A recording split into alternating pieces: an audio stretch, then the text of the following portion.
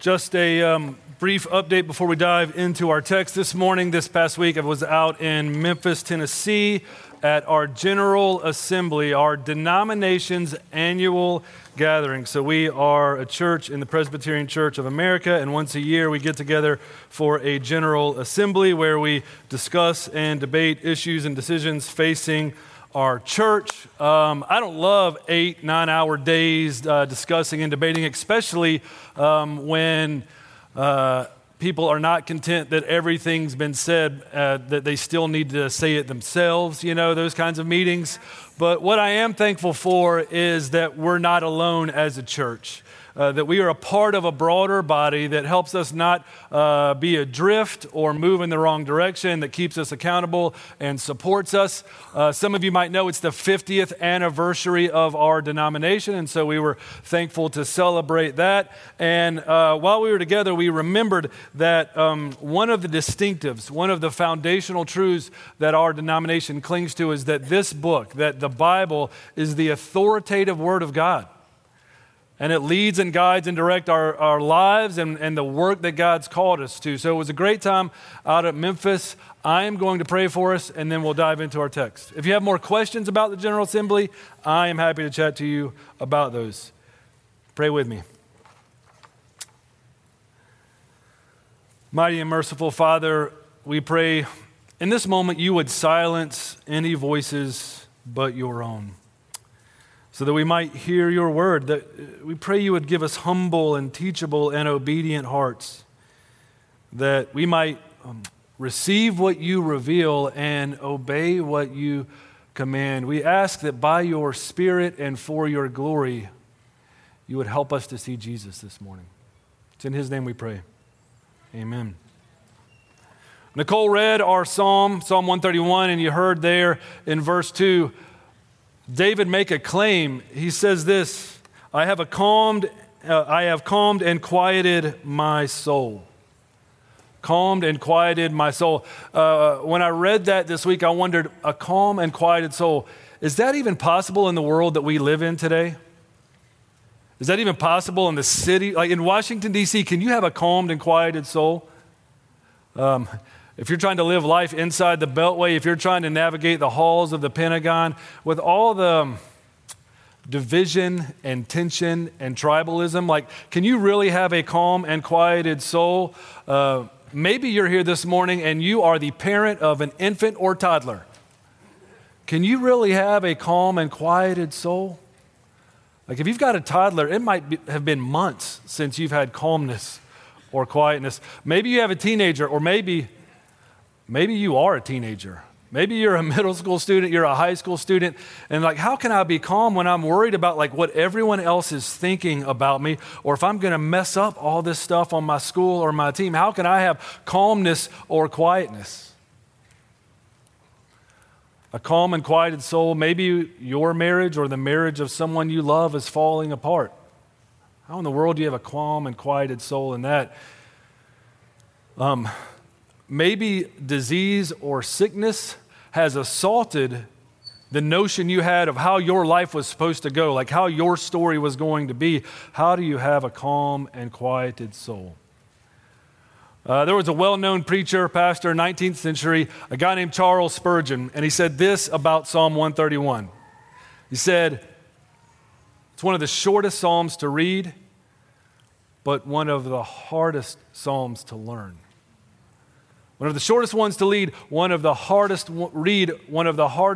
ones to learn. So what do we have to learn here this morning in Psalm 131? In Psalm 131, we see really two paths to arrive at this contentment, two paths to have a calm and quieted soul.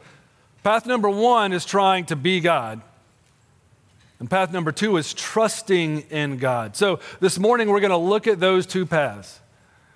The path that David starts on, really the path that all of us start on, and that's trying to be God. And then path number two, trusting God. And then we'll finish up by looking at a way forward. So trying to be God. Let's start with there. Do the people of Fairfax, do the people of Washington, D.C. have a God complex? Yes. And here's how I know this. I've used this illustration before, and I really go back to check every year to see if it's still true. Check this year, it is true. Nielsen's ratings, all right? Nielsen's ratings rank radio stations in every major metropolitan area, all right? So when you look at other major metropolitan areas in our country, when you look at what they're listening to on the radio, guess what they're listening to? Music, all right? When you look at the D.C. market, do you think we're listening to music? No. We're listening to news. Not just our top, but our top two, right? WAMU and WTOP. Okay, other people get in the car, they listen to Morgan Wallen or Toby Mac or Lionel Richie, all right? DC people get in the car and they tune that dial because they need to know everything that's going on. They need to know anything that might interrupt their day. Traffic and weather on the 8s, right? We are trying to organize everything. Do we have a God complex? Look what David says. In verse 1, David gives this threefold negative declaration. He says, like, my heart's not lifted up, my eyes are not raised too high, and I am not preoccupied with things too great for me. Basically, he's saying, I have learned humility. I have humbled myself. And the reason he feels the need to make that declaration is because of this. That's not our default setting. That's not how our wiring works when left to ourselves. He's declaring it because it's not natural for him. It took work. Something happened to change him to be able to do this. That's why he says, hey, something's happened, and now I've learned not to lift my head up.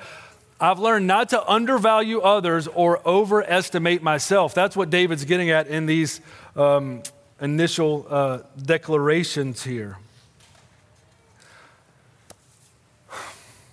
This problem with pride, it's been there from day one. Sometimes I'll run across people and their objection to Christianity or some of the issues they have with Christianity was like, hey, there's just too many rules. Like all these rules that go along, like that's just, it's too much. Well, the story of Christianity starts in Genesis. And in Genesis chapter 3, there was one rule. Just one rule. And that proved to be too much. One rule is too much for us. All right? Just don't eat of that tree of good and evil, the knowledge of good and evil. That was the one rule. You could go and do anything else. Enjoy all of creation. Adam and Eve enjoy each other. One rule proved to be too much. And when it came to tempting Adam and Eve and the evil one comes, do you remember the logic that he uses? Remember, we're talking about the temptation to try and be God, to find contentment by trying to be God. Listen to the logic that Satan tries to use with Adam and Eve. He says, you know what? Here's why God doesn't want you to eat that from the tree of good and evil. God knows that when you eat of it, your eyes will be opened and you will be like God. You see that? Trying to be like God. That's been our problem from day one. And that logic is the opposite of the logic of Psalm 131, the humility. But you know what? Adam and Eve hear the logic of the evil one and they say, you know, that sounds right. You know, like we are pretty awesome. And why shouldn't we be happy? Why in the world would God keep this from us? We're just going to do our own thing. We know what's best. And in their pride, they decide to disobey God. They decide to not trust their Creator. And did it bring contentment? Like, did it calm their soul? Did it quiet their soul? No, because you see right there, right when they decided to try and be God, what entered in? Things that had never been there before. Shame, hiding, fear, blaming, and justifying. All those entered in when they tried to be God. You see, the lie that is underneath every other lie that we believe is that we can be God, we should be God, we know what's best. And honestly, it's in the air that we breathe. It's interesting. There's a philosopher, Bertrand Russell, not a believer, an atheist philosopher. Bertrand Russell in Genesis chapter 3, they actually line up, right? And Bertrand Russell, he almost gets it right. Listen to what he says. Everyone would like to be God if possible. And most of us have a hard time denying that possibility. Here's why I say almost, because the truth is all of us have a hard time denying that possibility. We would like to be God. It's in the air we breathe. It's in most of the Disney songs that we sing, right? Just follow your heart. I'll read you some lyrics, all right? Name that tune. It's time to see what I can do, to test the limits and break through. No right, no wrong, no rules for me. I'm free. Let it go. I'm going to stop there, all right? But that's no wrong, no right, no rules for me. I'm free. I know what's best, all right? And it's not just Frozen. It's all the songs in Disney and many of the other songs that we sing. It's the dominant story of our culture. You can be happy. You can find peace and be content if you just follow your heart and chase your dreams. If you just kind of shrug off any authority, religious authority, familial authority, the authority of nature or biology, just define for yourself your own image. Be your own God. And let me ask this. With all the advancement in our culture and in our society, and with this adoption of this mindset, has it led to peace and contentment? Has it led to calm and quieted souls? Let's see a few things. Life expectancy in our country is actually going down now, and deaths of despair are going up. Among our teenagers, mental health struggles are at record highs.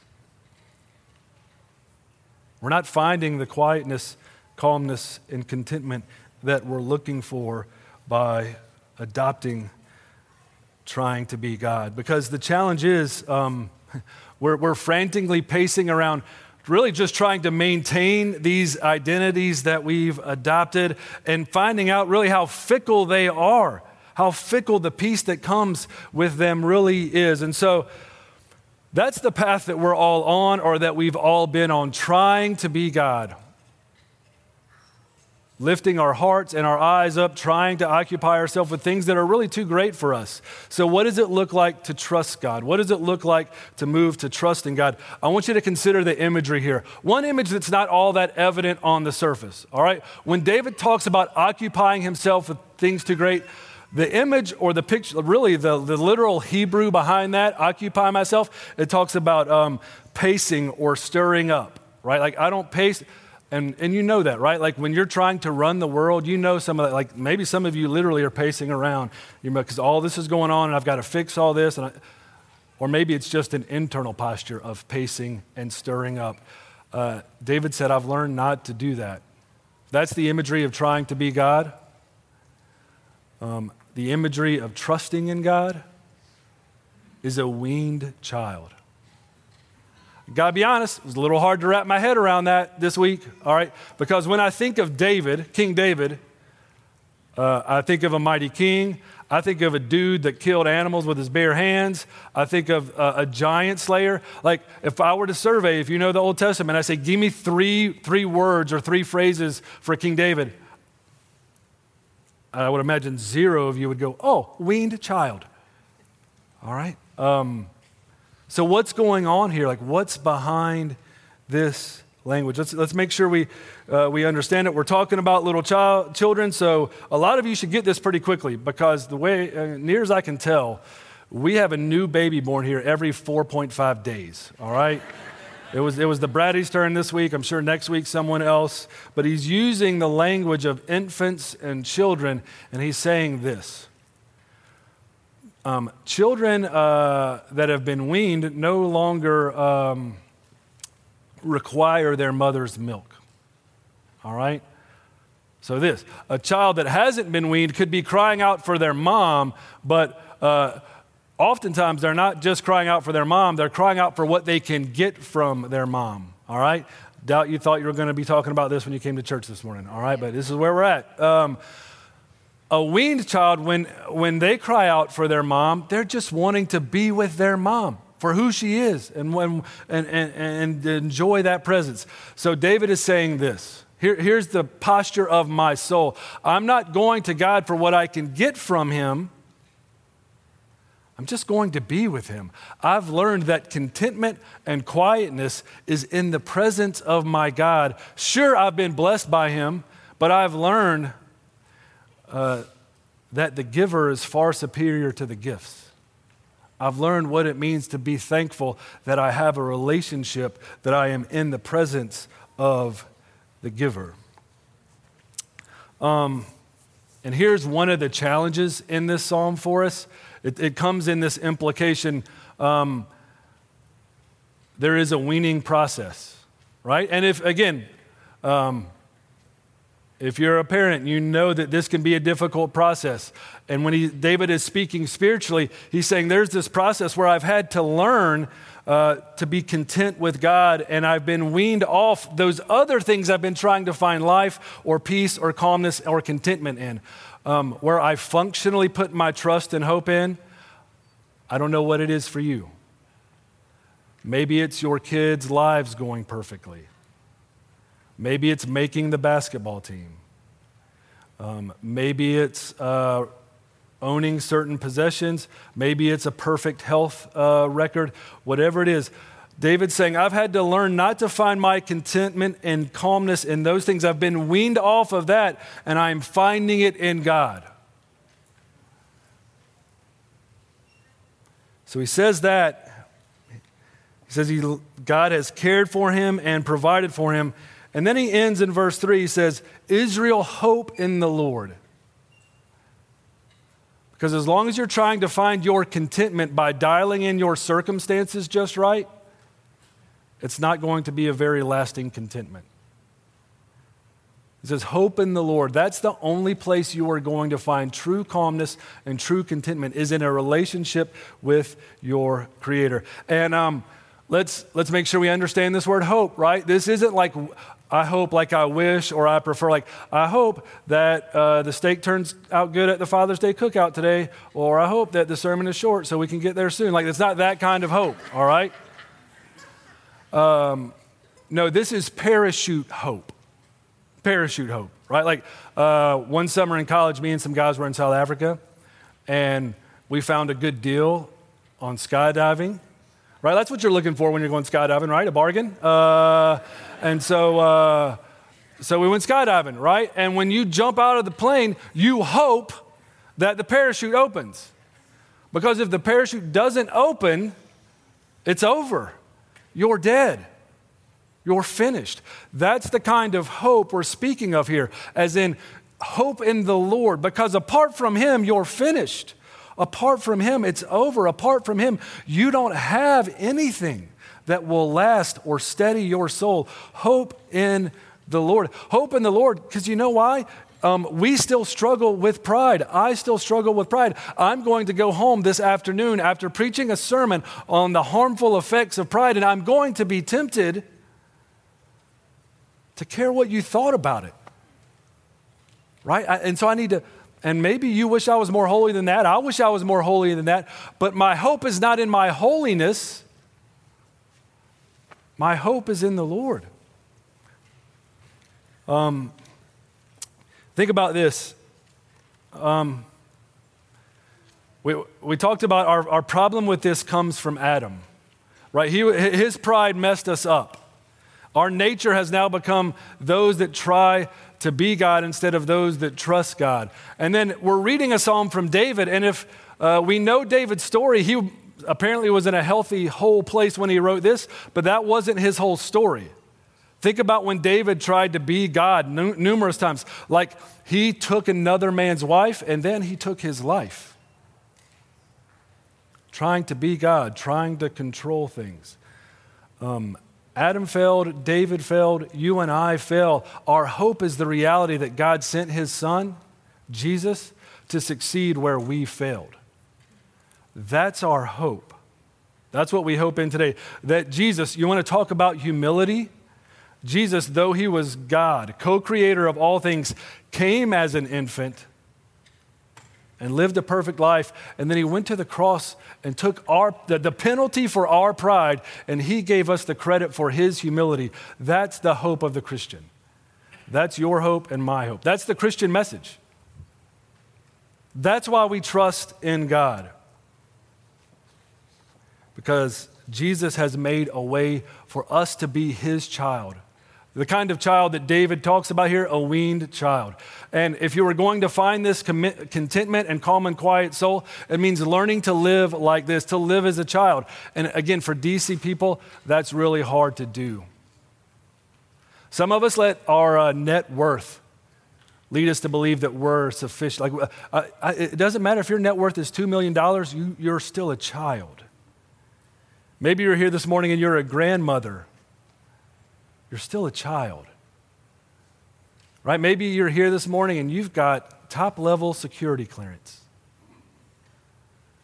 You need to realize you are still a child, and your hope for having a calm and quiet soul is living as a child, and the only reason you can live as a child is because Christ came and made you God's son or daughter by the life and death that he lived. So, trying to be God, trusting in God, let's look at a way forward, all right? Just kind of as we apply this, 2023, Fairfax, Virginia, how do we apply this? If you read and look in your Bible, you see the title, Psalm 131, and then under that you see this phrase, a psalm of ascent. A psalm of ascent. What's going on there?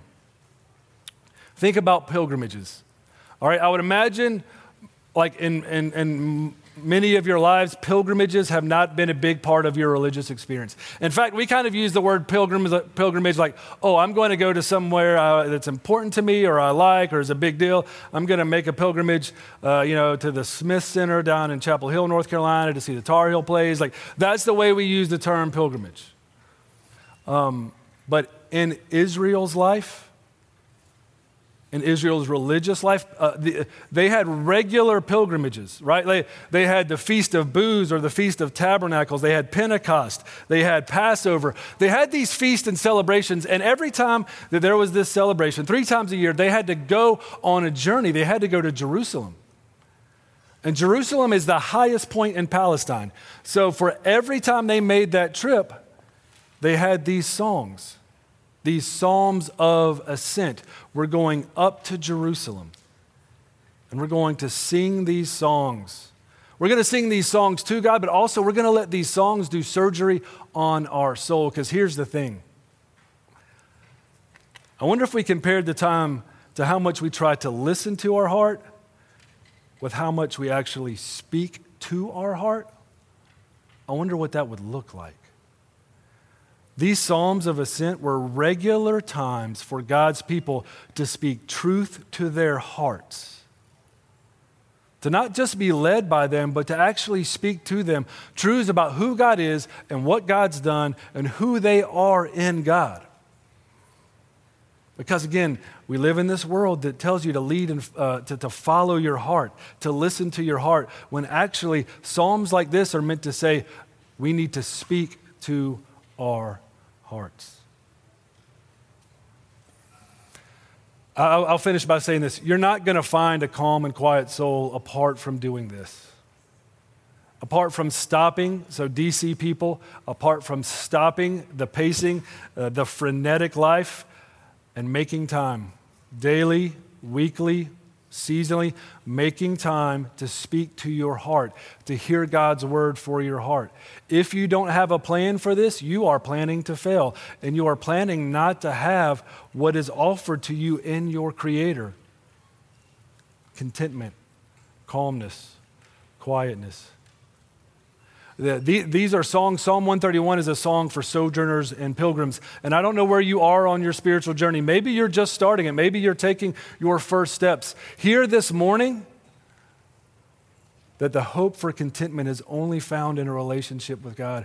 Maybe you've been on this journey for a long time, but you've gotten busy and you've drifted away from stopping and just making time to hear from God, to hear His word.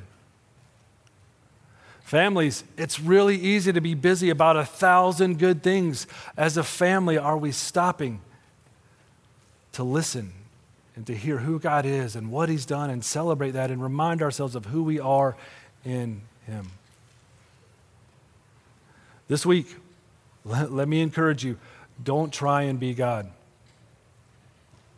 but trust God. Let's pray. Father, we thank you for your word. We thank you that you save us from ourselves, from all the times where we try to manage our circumstances, try to manage other people. Teach us to trust. For my friends here this morning, whatever they might be facing, save them from the delusion of trying to be God, and help them to trust you. Help them to see that you've provided your Son. So why would you hold back anything good from them? And Father, even as they face difficulties, help them to know fully and finally in Christ and in eternity, all things will be made new. It's in his name we pray. Amen.